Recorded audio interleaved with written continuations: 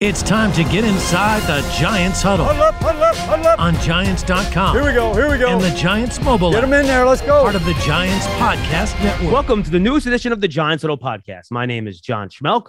The man joining us today is Austin Gayle from Pro Football Focus. We caught up with him a couple minutes at the Combine. Now we'll get a little longer chat with him about the 2022 NFL Draft Class. Just a reminder, you can find the Giants Huddle Podcast on all your favorite podcast platforms and the Giants mobile app at giants.com/podcast. And also, just a reminder, folks, draft season is no longer popping up on the Giants Huddle Podcast feed. So if you enjoy draft season, which is our NFL draft podcast here, it's me, Tony Pauline, it's Eric Crocker. Make sure you go subscribe on your podcast platform. You can find it on the Giant platforms as well. Now we're joined by Austin Gayle from Pro Football Focus. Austin, it's been a month or so since the Combine. It's good to see you again, man. How are you in lovely Cincinnati?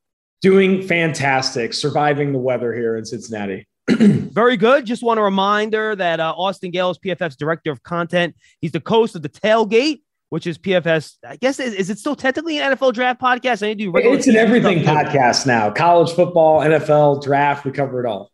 Again, remember, PFF is also releasing a 4-episode podcast series with projected number 1 overall pick Aiden Hutchinson titled Hutch on Wednesday, April 13th. More than 50 interviews with some of the most prominent voices in college football and the NFL draft space. Be sure to subscribe and listen to Hutch wherever you find your podcast. So, Austin, I know you've been working your ass off on this. Tell us about it.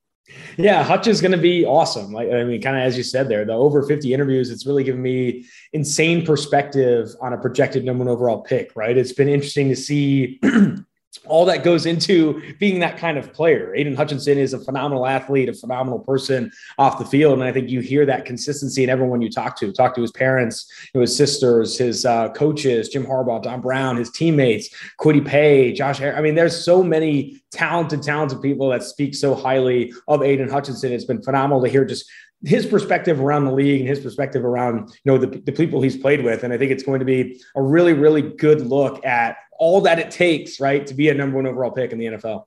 Who was your favorite interview and what was your favorite nugget going through all those interviews, talking to people about him? I think the linebacker there at Michigan, Josh Ross, really was a special interview. He was someone that I think is going to get underrated in this draft class for whatever reason, but someone who's such a leader on that team and spoke really highly of the Michigan State-Michigan rivalry, the Ohio State rivalry, and provided really good perspective as a front row seat, right, to Aiden Hutchinson. Aiden Hutchinson's making people, miss all day long up front, and then Josh is right behind him watching it all go down. I think he provided a lot of perspective.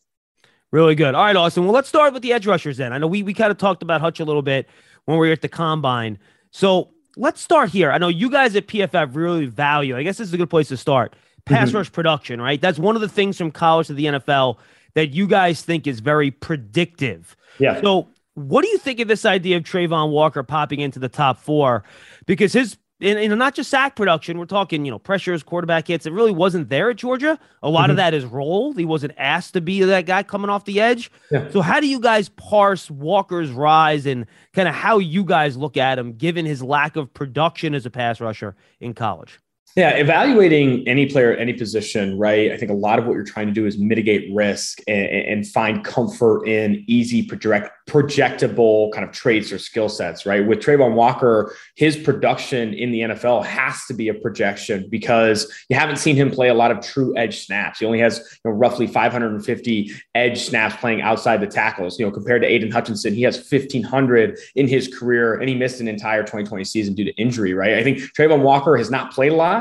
He's not played a lot at the specific role he's probably going to play in the NFL. And he wasn't asked to do a lot of the things, pinning his ears back and rushing the passer like he's probably going to do in the NFL. So you have to project a lot of those things. Now, what is projectable is athleticism and size, right? He's just this rare combination of size and athleticism that teams flock to that you don't get every year, right? This type of size and athleticism doesn't fall outside the top 5 because of what he can be in the NFL. And I think a lot of teams will buy into that athleticism, those traits that they think they can mold into a productive pass rusher, productive player on the edge in the NFL. I worry about it, right? Especially when compared to other guys that have had really good production and are still high caliber athletes, right? Travon Walker is one of the best athletes in this class, but Aiden Hutchinson, no slouch either. Kayvon Thibodeaux of Oregon, another high-end athlete. You can buy into high-end athletes with good production over Travon Walker. It's why I see him more as the edge 3, edge 4 in this class, and I would see him as edge 2 or even edge 1. There is some consideration you have to think from the Jacksonville Jaguars to look at Travon Walker, a one-of-one type of player from a traits perspective compared to Aiden Hutchinson and Kayvon Thibodeaux. So I worry about it a bit, but it's more because you're going to have to project a lot more. With Aiden Hutchinson, you've seen him play at the highest level and produce at the highest level. It's the highest graded player in all of college football this past year, and also someone that has consistently produced at a high level, even dating back to his true sophomore season in 2019, where he's one of the few players to beat up on Tristan Wirfs, who we all know is one of the best offensive tackles in the NFL today. Yeah, I'm with you. And, you talk about, well, maybe he's more of a edge 3 or 4 for you. And I'm with you. Like, I have trouble picking him over Kayvon, Thibodeaux. Look, I don't have all this scouting information that these other guys have about, the stuff, not off the field, not him being a bad kid, but just, coachable, whether or not he thinks he's arrived, that sort of stuff. Yeah. But if you just go off the tape, I have trouble if I'm sitting there trying to sell, if I'm a scout, trying to sell to my GM, but other than the athletic testing, how I would sell if I want an edge rusher picking Walker over Thibodeaux.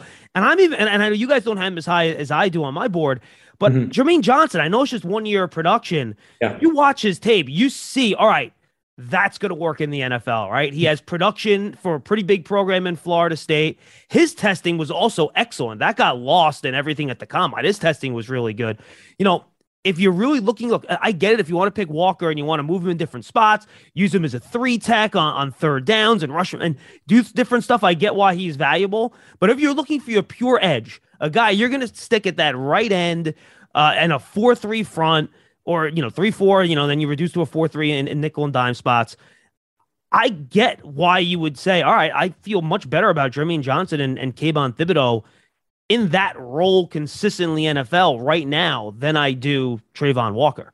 Yeah, I think with Travon Walker, and you brought up a good point, like what do I have to bring to the table if I'm convincing a GM beyond traits? And I have not had an opportunity to speak with Travon Walker, but something else that I think you have to bring to that table is evidence of coachability, right? Sure. Evidence that he wants to get better, and like talking to Kirby Smart and the Georgia coaches about his role in the NFL and what he can play, because I don't think a lot of coverage has been made of what Travon Walker can do to improve, and his willingness to improve and all this kind of stuff. I think interviews can be really helpful in that regard. As for Jermaine Johnson, the only reservation I have with him is that a lot of his best production came late in his kind of developmental curve, right? He's going to play his rookie season at 23 years old. You saw a lot of polish in his game this past year, was a high-end producer for Florida State. But again, you didn't see it until he was about 2 years older than everybody else he was playing against. And that always worries me a little bit. I think age-adjusted production is very, very predictive when going from college to the NFL, especially at the quarterback position, pass rusher, and even offensive tackle. Seeing guys perform at a high level, like this breakout rating or dominator rating, when they are younger, often translates to success in the NFL because it speaks to what they're capable of doing as their body fully develops. Now,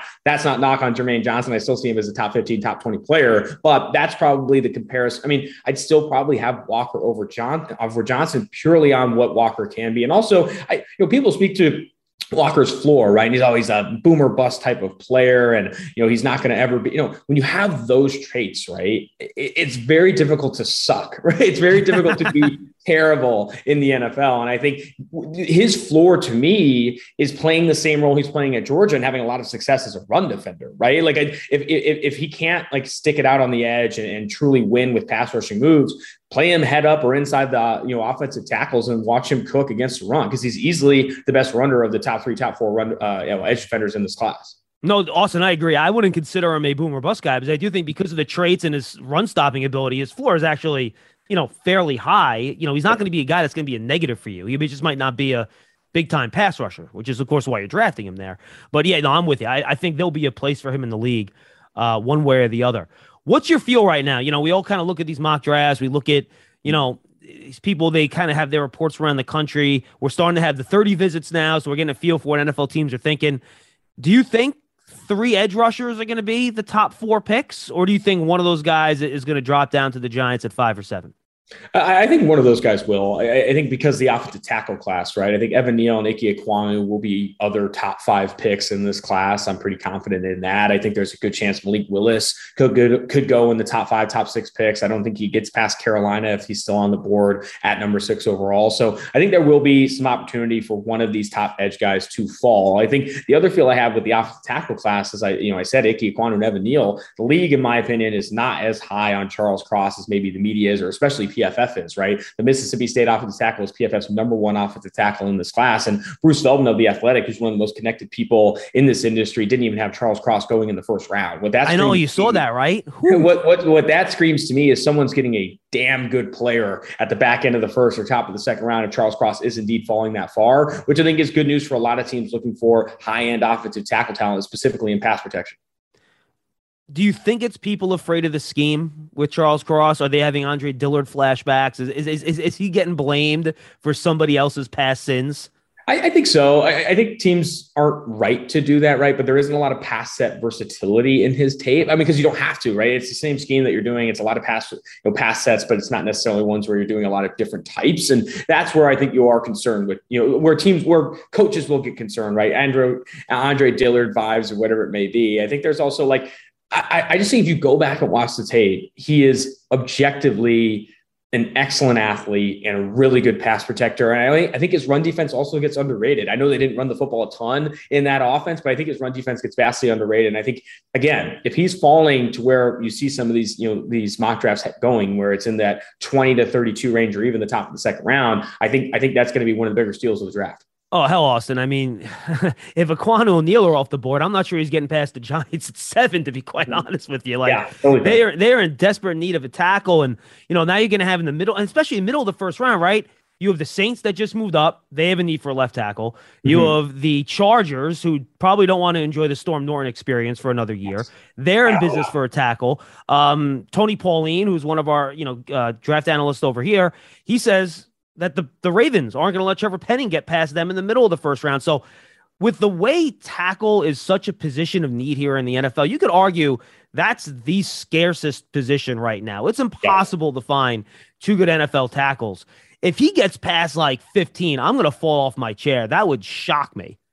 No, 100%. And I think this is a really good offensive tackle class, but there is a drop-off, right? There's a drop-off. Oh, yeah. Cross, Ekwonu, and Neal, in my opinion. Even Bernard Ryman, who my co-host Mike Renner is really high on, I think is a drop-off from those top 3. Trevor Penning, love the grit, love the nastiness, also a really good athlete, but there's some polish to his game that you just don't see among those tier 1 offensive tackles. So there is a drop-off, and I think teams realize that. I'd be stunned if all of Cross, Ekwonu, Neal, and Penning aren't drafted inside the top 20, honestly, top 21 picks. I really do think that it's a value position, right? It's one of the highest paid positions in the NFL, and there are a lot of really good offensive tackle prospects in this class. Is there a Tristan Wirfs? No. Is there a Mekhi Becton? Probably not, but there are legitimate, I think, top 10 caliber, top 5 caliber offensive tackle prospects in Ekwonu, Neal, and Cross. And then even beyond that, I think Ryman and Penning are first-round type of players. All right, let's say something weird happens. The first 4 picks are the 3 pass rushers in, let's say, Kyle Hamilton or Sauce Gardner, right? Mm-hmm. And the Giants actually have their pick of the litter, right? They're looking at Evan Neal. They're looking at Charles Cross. They're looking at Ike Ekwonu. Now, the Giants have Andrew. Let's put this as a stipulation. The Giants like Andrew Thomas at left tackle. They don't want to move him. He played well last year. They don't want to mess with that. So they're trying to draft a guy that's going to play right tackle for them. How does that, as you as a draft analyst, change your calculation as to which one of those 3 guys is the best fit for the Giants as an offensive tackle? Yeah, it's tough, right? I think then immediately you go to Ekwonu. I think Ekwonu is very scheme versatile, and I think you could start at right tackle and have a lot of success. I think the last player you probably think of is Charles Cross. You probably look That's at. That's why I asked the question. Yeah, you probably think at Neal and Ekwonu as the top guys to go opposite of Andrew Thomas. And I love those picks for the Giants, right? I think a dream scenario for the Giants is an edge and an offensive tackle at 5 and 7. I think that's the dream for them. And that I think could go Thibodeaux and Neal. It could go Walker and Neal, Walker and Ekwonu. That is the dream top 7 draft for the Giants, right? They really should come out of this with high end, I think, blue chip caliber talent in the trenches, which again, I always go back to position value. It's something that we talk a lot about here at PFF. The 2 highest paid non-quarterback positions in the NFL on second and third contracts are offensive tackle and pass rusher. You get those on rookie contracts with 5th-year options. It opens up so much cap flexibility for you as you start to make decisions at the quarterback position, right? Maybe you do look to go aggressive and add a veteran on a bigger contract than obviously what Daniel Jones is making, or if you look to go package some stuff up and go grab a quarterback at the top of next year's class, right? I think they need to prioritize high value positions so they can continue to look at cap flexibility. I think every team drafting inside the top 10, top 15 has to heavily factor in positional value. So they're maximizing the surplus kind of return you're getting on these picks. You draft an off-ball linebacker, guess what? The highest paid off-ball linebacker in the NFL doesn't make more than the 20th ranked tackle. You know what I mean? Like, it's not, you are getting surplus value by drafting these high value positions. And you could throw corner into the mix there too, right? If Sauce is sitting there.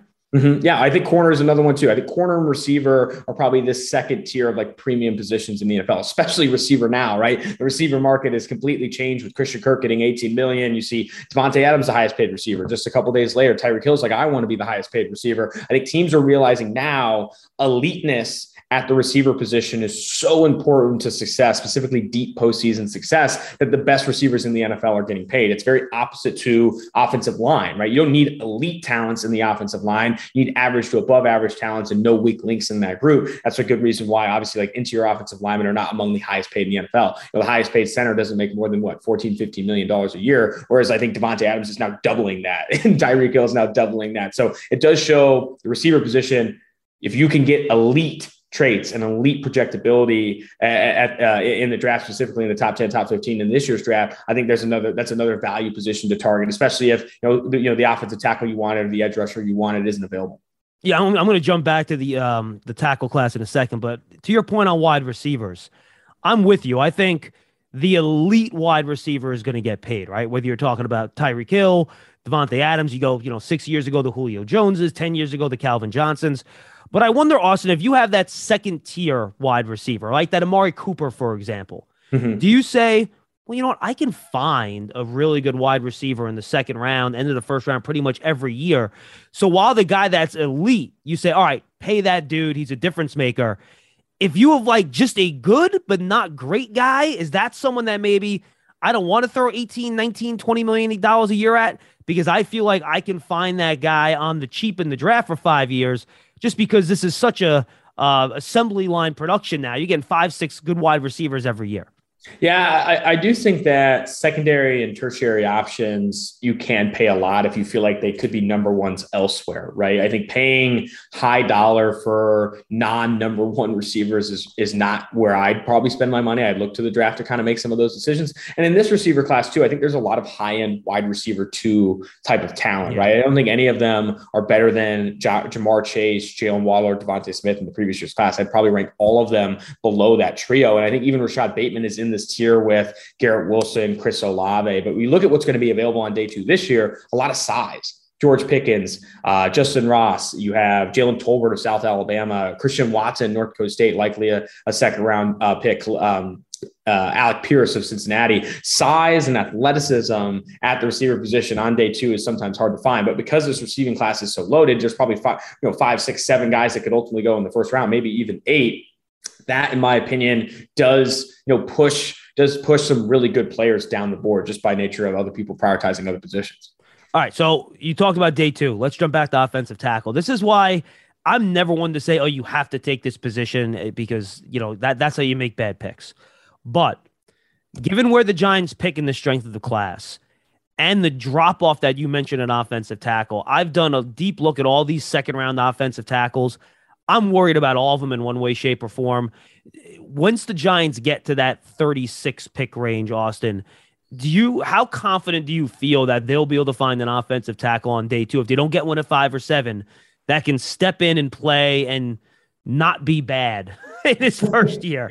Yeah, I don't know. I think once you get to day two in this class specifically, I think you're looking at a lot of like developmental offensive tackles, guys that I don't think can start right away and have a lot of success. Like, are there guys that I'd like to develop as day two options at that position? Sure. Abraham Lucas, Washington State. You have Kellen Diesch, who's got a really weird frame, the Arizona State offensive tackle, but is graded really well and has improved over the course of his career. Tyler Smith at Tulsa, another guy that I think maybe you're not investing at day one, but you can invest at day two, but you probably expect those guys not to be, high-end graded players or high producers until year two, year three. And Zach Tom of Wake Forest is getting some love in this class. Also, Luke Gadecki, the other Central Michigan offensive tackle opposite of Bernard Ryman.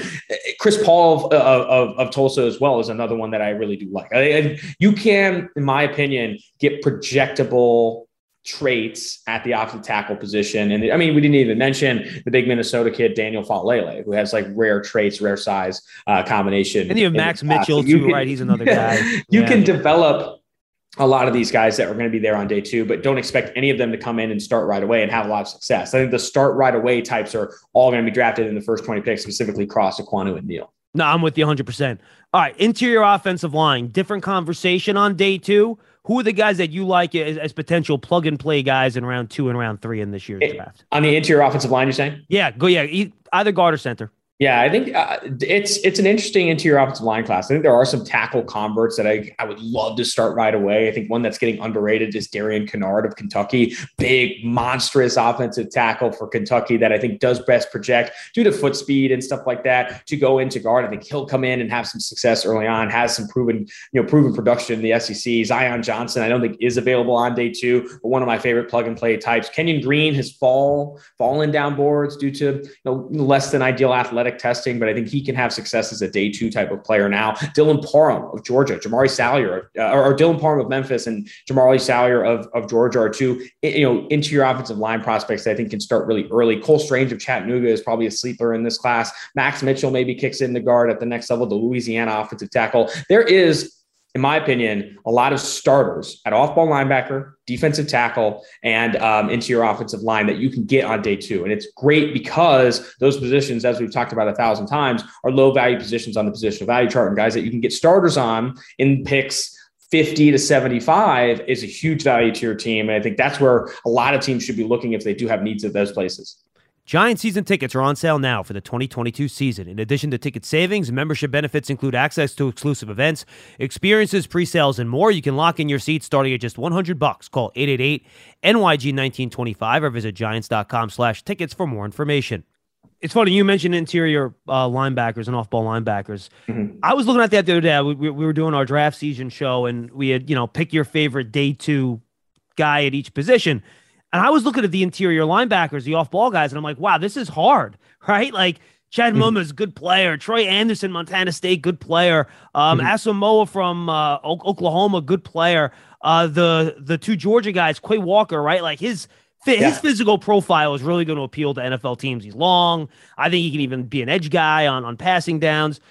What do you make of that off-ball class on day two? Who are some of the guys you particularly like?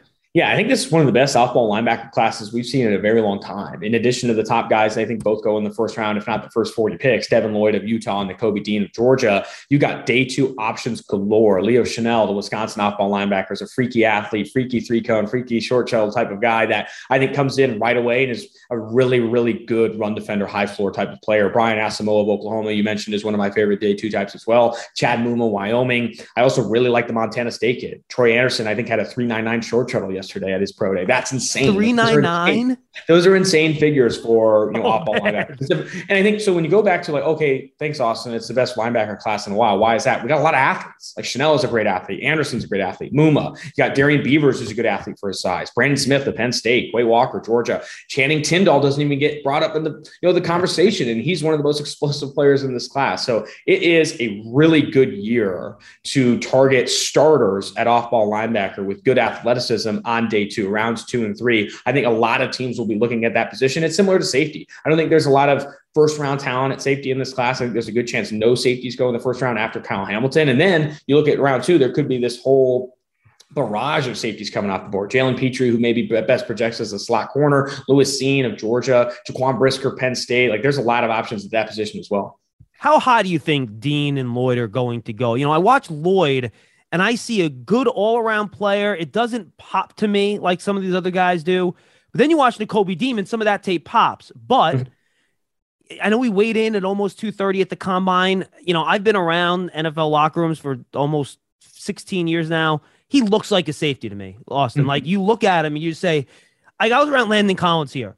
Landon Collins was thicker than that dude, all right? Like, he just was. And I wonder if I don't care about his height. He could be 5'8" for all I care. If he could play, he could play. But at that thickness, playing linebacker, combined with the fact he hasn't tested, and I'm not sure if he's going to, maybe he does his training and the numbers aren't good. He's like, screw it, I'm just not going to do it. How do you think NFL teams are viewing those guys? How high do you think they're going to go? And do you think they have elite potential? Yeah, I think Devin Lloyd will be the first off-ball linebacker taken in this class. I think Nakobe Dean, there are some size concerns with him, right? And I think not seeing him test in this pre-draft process hasn't helped him at all. I think he could come off the board in the 20 to 40 range, right? Even 25 to 40 range is where I see him coming off the board. 32 to the Detroit Lions is something that I think will be an option. As for Devin Lloyd, I really do buy into the Fred Warner comparisons. I think he's a very similar player to what Fred Warner was. I know those are two Utah guys, BYU and Utah, but I think he's a similar player to him in that he's this all-around type that can excel in coverage, really good at run defense, instincts galore. I think he's an older prospect. Can't find his age listed anywhere. I think that's usually a sign that he might be 23, 24 years old as a rookie, which is fine. But at the same time, it kind of speaks to his development and how efficient his game was this past year. Efficient feet, good instincts, speaks to just how long he's been playing the position and how mature his body is, right? But I am really confident in Devin Lloyd coming in and being a really good starter. How valuable is that in the NFL, though? You know, that's where my mind goes. I feel comfortable if I have multiple first round picks and I'm taking him, say, on the Eagles, right, in the middle of the first round, or even now they have two different picks, right? Not 15, 16, 19. I think they have the 16th and 18th pick this year. So I do like him in the middle of the first round. But again, I only do it if I kind of have an embarrassment of riches at some of the high value positions, right? Because he's a starter. He's a high end starter at a low value position. I'm going to take that if I don't have an obvious win at offensive tackle maybe available or wide receiver or corner if I'm already off some of the blue chip players in this class. Yeah, I agree. I think Lloyd's a guy with a pretty high floor. I think he's a fairly safe pick given his tools and his length. And he used to be a safety too, so you feel pretty good that he can cover. And I think a linebacker, given how hard it is to play the position, I do think there's some value there. You mentioned the Eagles-Saints trade. Mm-hmm. What do you think, aside from always trying to go for it, what do you think the Saints' general approach is here, trying to get the 2 picks this year? Are they going to try to package those to move up now? Or are they just trying to get 2 different positions in the middle of the round? I know what the Eagles are thinking. What do you think the Saints' goals are, given that trade they just made? It's not too dissimilar to what other people have highlighted, right? Mickey Loomis is such a huge fan of trading up in the draft. He locks into a player that he really wants to select, and he makes sure he can go get him, right? There's a lot of the players on their roster are guys that they've traded up for. Like Marcus Davenport, for example. Yeah, Marcus Davenport. It's really important. They are so confident in their own evaluations, right? Like they feel probably that the Chargers are locking into similar positions, offensive tackle and receiver. That's where the Saints want to get better as well. Getting ahead of them matters, right? Getting a second first round pick, knowing that this receiver class and this offensive tackle class, there could be some options, maybe 4 or 5 guys that ultimately go in the first round at offensive tackle and 6 or 7 guys. Being first to some of those is something that Mickey Loomis will prioritize, right? And someone's there like, why would you move up to go get the wide receiver 3 or wide receiver 4 in this class, or the OT3 or OT4 in this class? That's not how Loomis sees it. Loomis is moving up to get a guy that he wants every single time. It's a specific player that he's really confident will have success in the NFL, and he's going to do whatever it takes to go get it. It makes a ton of sense for the Eagles. It doesn't always make sense for the Saints. I don't think it makes a ton of sense for the Saints, but Mickey Loomis is going to continue to do this through his tenure, right? He's like, I want to go get this player. I'm going to make it happen. I don't think it's for a quarterback, though. I don't think they're looking to package these picks now and get ahead of the Panthers at 5 and go grab a quarterback in this class. I think it's more that, hey, we're really high on 2 or 3 of these receivers and 2 or 3 offensive tackles. Let's make sure we get ahead of the Chargers and go get some of these guys. Yeah, I agree with you. Because Austin, I got to be honest, I don't want to get too far off the beaten path here. This is a Giants podcast, but I feel better about Jameis Winston playing well the next 2 or 3 years than I do any quarterback in this class. I got to be honest with you. No, I agree with you 100%. I think they're in a position too where they think they have such a good roster, right, that bringing in and developing a quarterback with a new coaching staff, I don't think that's where they want to go. I think they can be competitive in the NFC South, in the NFC, with Jameis Winston and a really talented roster. Ryan Ramczyk, Alvin Kamara, Michael Thomas coming back, CD Deuce. Like, it's a very good team. It's a very good roster. Cameron Jordan's still on that team as well. Marcus Davenport continues to get better as long as he's healthy. they don't feel like they're rebuilding in any way. And I think resetting at the quarterback position, specifically in this quarterback class, I don't think would be high value. Now, they've essentially punted on the 2023 class, though, right? Like if they're looking to get a quarterback in next year's class, it's going to be that much more difficult. Oh, they can. I mean, you might as well just throw that out the window. That's not going to happen at this point. All right, you mentioned Kyle Hamilton, the safety class, before. I feel like people have jumped the shark a little bit on him now. I get some of the worries where, all right, I don't trust him to guard and cover a slot receiver. I don't know if he has the quickness and the speed to do that. But there are still plenty of things you can have a safety do that. He's really good at that. He's going to be an excellent player. And I feel like some of the lazy scouting of, bad 40, I can't draft him that high, is starting to bite some people in the rear end here. How much do you buy the drop? And where do you think he should go based on what he can do? Yeah, I have no concerns. Not no concerns. I mean, there's concerns with Kyle Hamilton's combine testing, right? I do think when you go back and watch some of his 40 times, I think you can see he's not a track athlete, right? Like his start is kind of sloppy and hasn't mastered the technique of that, right? And he's also a really big player, 220 pounds. I don't, when you go to the tape and you don't see speed concerns and you don't see, instinct or any of these concerns that are now popping up in the combine, I think you have to lean into that a bit. Now, I think there's more reason, right? You can't just ignore data. I think there's more reason now to see him as, a 10 to 15 player than like this consensus top 3 type of guy. I think there's more reason to buy into that, especially, again, I probably said it 1,000 times on this podcast, but positional value, right? Like safety is not an overly valuable position in terms of how much they're paid on the open market. Now, is it increasing in value as teams start to play 2? Absolutely. More 2 high looks. You're looking for guys that can do different things. Safety position is increasing in on-field value by a lot. Same with interior defensive line, specifically those like 2 gapping, run stopping defensive tackles. Jordan Davis has more value now than he did 5 years ago when there was a lot more single high look. So I'm a big Kyle Hamilton guy. I think he's going to be this type of player, right? That maybe it is a Derwin James like fall. Derwin James falls to 17 overall to the Los Angeles Chargers and is one of the more productive safeties when healthy. I think Kyle Hamilton could see a similar fall into this 10 to 20 range, and a team's going to get a really productive, versatile player. I talked to Brian Kelly when he was still the coach at Notre Dame, and he said, I've never coached a more versatile player. I think that comment from him and just the tape combined, I think does really just speak more to me than seeing him run, a little bit slower than maybe people expected. Yeah, look, it's easy to say you can't cover wide receivers. And I've said it too, and that's fine. But when you have a guy that can play 2 high, single high, box, and cover tight ends, if you're a DC and you can't figure out how to use that guy, go get a new job, right? I mean, that is versatility. I agree with you. And I think once you get to the point, I get it. You want to pick the 3 offensive tackles over them, the top 3 or 4 pass rushers, the top couple cornerbacks. Those are, big time positions. I get it.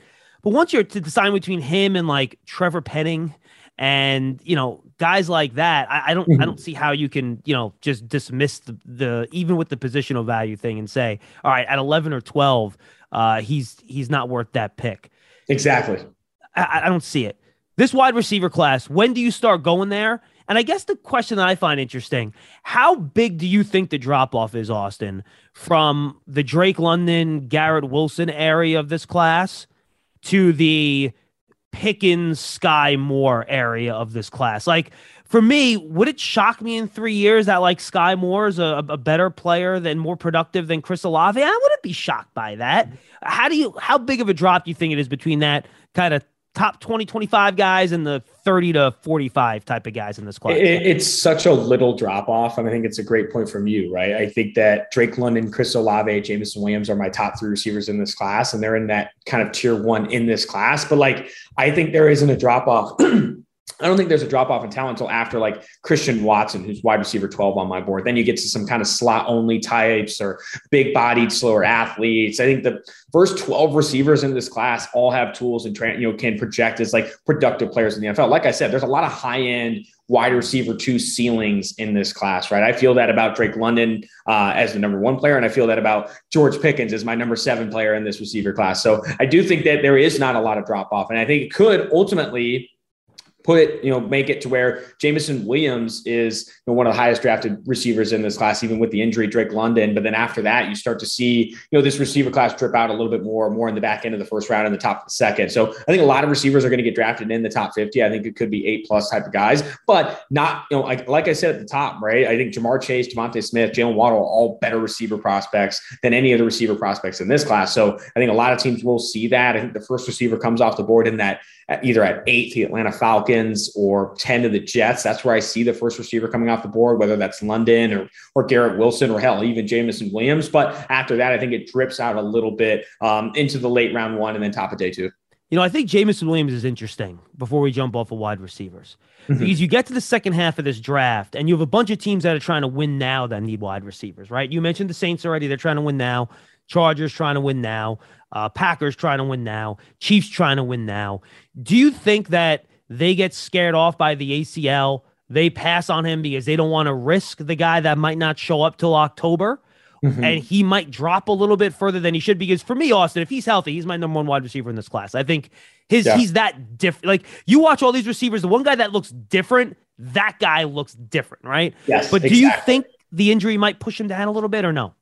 I think there's a chance, right? He's my wide receiver one in this class if he's fully hehealthy. He moves different, right? I think the way I've kind of explained it is I don't think there's a better mover in this class. Like, he moves at a different speed. He's similar to Olave in that he's like smooth with how he runs routes, but faster, right? He's more explosive. He can do so many different things. I think Jameson Williams, the concerns will be the injury. And there are maybe some other concerns, right? Doesn't play as strong as you'd probably want. You need to add that weight back. In addition to like being healthy, I think another part of it is like he weighed in at the combine 178 and said he plays at 195, right? Adding that weight back, getting into the swing of things could push him into like an October type of start. His goal. And every time you talk to the players that are, recovering from these injuries, he wants to be ready by training camp, ready by the preseason. I think it's more likely that he misses the off-season program and then is maybe, starting to flow back in, similar to like Rashad Bateman's timeline to return. I think that's what I see more with Jameson Williams, but that's going to drive him down and give some team a really valuable player. Does that rule out him being the first receiver off the board? Absolutely not. I think there are teams that probably still view him as the wide receiver one and don't care if he misses the entire rookie season, knowing what he can be in year 2 and year 3. I don't think he gets past the Chargers at 17, if I'm being honest. I think that's the floor for Jameson Williams. I'd be so excited to see him in that offense with Mike Williams and Keenan Allen. I think he's a perfect complement to what they already have in that offense. And hell, one of the best quarterbacks in the AFC as well. You want to see Justin Herbert throw the ball like 80 yards in the air? Yes. There you go. Yes. Just that's what I want. Yeah, so do I. Me too. Derek Stingley, this is going to air on Wednesday. We're recording this on Tuesday. So when people are watching this, they likely will have seen the Derek Stingley Pro Day. Can he, you think, push himself? I know you guys see him there. I don't know if the rest of the world does. Can he push himself back into cornerback one conversation, you think, with a good enough pro day?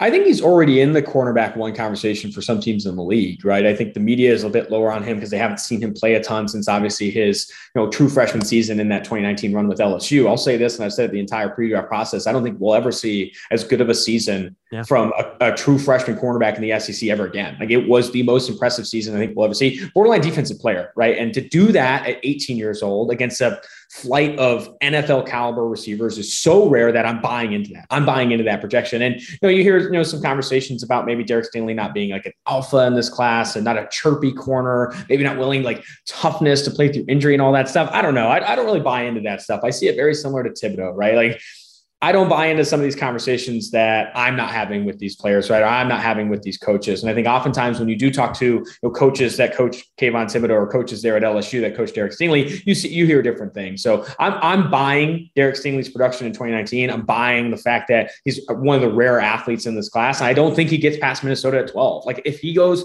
to Baltimore at 14, I think it's one of the bigger steals of the draft, right? And if he keeps dripping down, I would be stunned. I mean, this is a really talented player that has battled injuries and also battled, what was obviously an interesting post-championship run by Ed Orgeron and that coaching staff, right? There's a reason he got pushed out and there was some difference in opinion there. So I think he's had a really tough go in terms of injuries and just kind of like support there at LSU coming after his 2019 season. So I'm buying into a lot of what he was and what he can be in the NFL.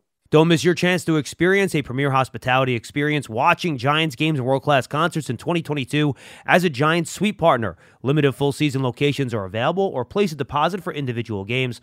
Call 888-NYG-1925 or visit giants.com/suites for more information. All right, this is my fun thing I like talking to you guys at PFF with, because you guys do view these guys differently than others. You have more data than anybody. So give me a few guys that you guys really like that maybe the rest of the world isn't as high on, that you think can give some teams some really good value on day 2 and day 3. Some really good value. I do think that I am, again, looking at this interior defensive line class, and it's like, you give me Travis Jones. Travis Jones on day 2 is a starter. I think he can be like a Pro Bowl caliber talent that's probably not going to go on day 1 because it's just the value of the position and obviously like some of the small school stuff as well. But like you give me that starter value as Nose, who I think is a really good athlete that would have been more often highlighted as that if Jordan Davis didn't like legitimately like change. I was gonna say, by the way, his testing was great. Like Jordan Davis screwed that kid over. Like exactly, it's totally true.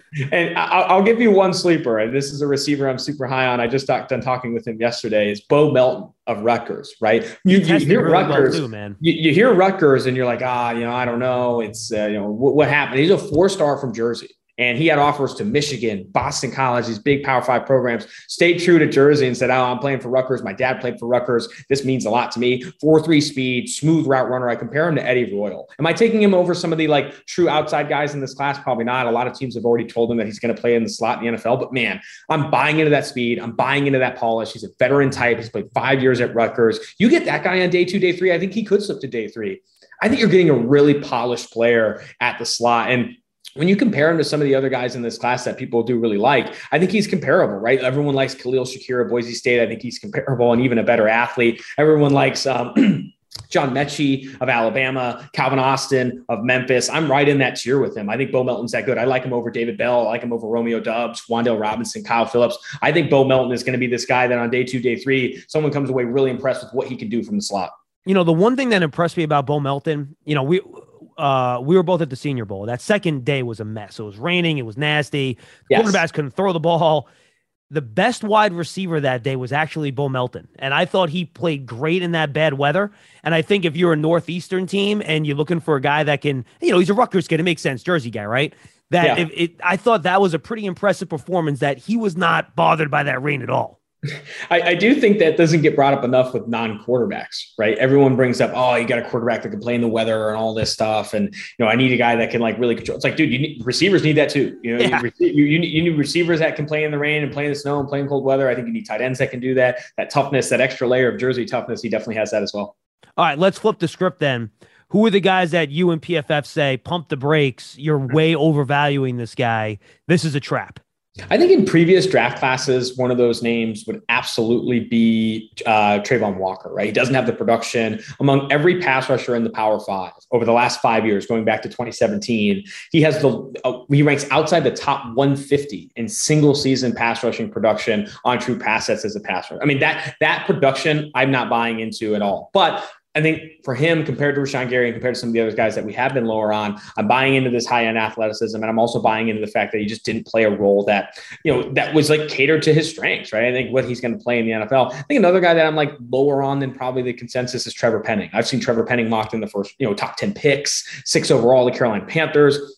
Love the grit, love the nastiness, but he also led the FCS in penalties last year. Yeah. Like it's a player that I think has a lot of projectable athleticism, but needs a lot of polish, but that offensive line coaches will fall in love because he'll eat a leather football for breakfast. Right. And I think that, in my opinion, gets a little bit overvalued. Right. I think I've had a lot of conversations recently in this pre-draft process, specifically with question marks around Derek Stingley as an alpha and Kayvon Thibodeau is committed to football. Right. I think there's a lot of, as we continue to go through like this millennial phase, right. There's intimidating off-field interests from a Stingley or a Thibodeau, right? For coaches like Dean Pease, who still writes on paper and doesn't trust people who use computers and stuff. Like there's a lot of intimidating interest from players. And I think with Penning, people immediately buy into this, like, oh my gosh, he's going to be so coachable. He loves football more than anything. That's great. And I think you can start to overvalue that in a process where maybe a guy that, likes to do other things, but also is a really productive player and has more polish could probably be more valued.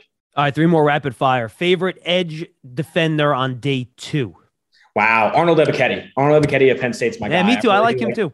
I really like Ebiketie. There's a chance he doesn't make it to the second round, right? I think I feel very similar about Boye Mafe of Minnesota. Concerned a little bit about the arm length, though. Everyone's made a big deal out of Aiden Hutchinson's arm length, who's a guy's a top 5 pick. But like Boye Mafe, I think also has sub 33-inch arms. He's explosive, but that shows up on tape. Arnold Ebiketie's got 34-inch arms, right? This guy, I think, can be really, really productive in the NFL. I'd honestly be stunned if he does get to day 2. I think he's my favorite day 2 player if he does get that far. And I think another one, too, Kingsley Enagbare, the South Carolina edge, who is getting devalued in this class because he's not a high-end athlete, but great length, really good production in the SEC, high character guy. I think on day 2, you're not getting a world beater as a pass rusher, right? But I think you're getting a consistent producer and someone that you can lean on as a legitimate starting caliber piece. All right, I just learned something. I thought it was Enigbare. Say that again for me. I think it's Enigbare, actually. I talked to him, and I think that's what it is, but it could be Enigbare too. I think you're right. I like it. All right. Enigbare. I like that. All right, cool. All right. Let's go tight end. We haven't mentioned the tight end, and that's probably because we might not have one go in the top 50 picks. Yeah. Do we have a tight end go in the second round? Who do you think it is, and who's a value play at that position in like round 4? I don't think I'm taking a tight end in this class until like round 3, round 4. I don't love the tight end group. I don't think it's a really good group. I like Trey McBride of most of all of them right now, but like it's really close, right? It's a weird tier. I feel very similar about the running back class. I think the tight end and the running back class isn't that good this year. And then you factor in obviously 2 low value positions as well. It's like, okay, maybe you're passing on these even past round 2, round 3. So Trey McBride, Colorado State, impressed with the 4.5 time that he ran. He's a little bit smaller, shorter arms than what I look for at a tight end. That's what kind of pushes me to Dulcich, the UCLA tight end that didn't run that fast, but like you see more speed on tape. I think you see the play speed on tape, and they leveraged him knowing that. Cade Otton's an interesting one. Probably the biggest value, though, is going to be Jeremy Ruckert. I think Jeremy Ruckert has an opportunity to be the first tight end off the board. Really good run blocker, and that's what people look for. And in a tight end class where I don't think there's a George Kittle, Travis Kelce, Darren Waller type, I don't think you're getting anyone in this class that's going to be a legitimate receiving threat in the NFL. Go and get the guy who's maybe the best blocker. And if that fits your offense better than some of these other guys that'll be tier 3, tier 4 type of receiving tight ends in the NFL, I think Ruckert could be the value play. All right, final question.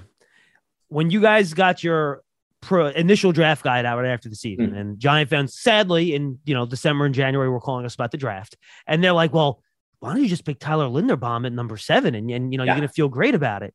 Now, all of a sudden, people are like, 20s.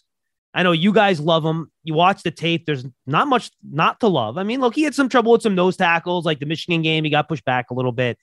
What do you think the process is going to be like for him as he tries to sell his Tyrannosaurus Rex arms and his 290-pound frame to NFL teams who see it on tape? You love the production. He's from a great offensive line program, but the traits just aren't there.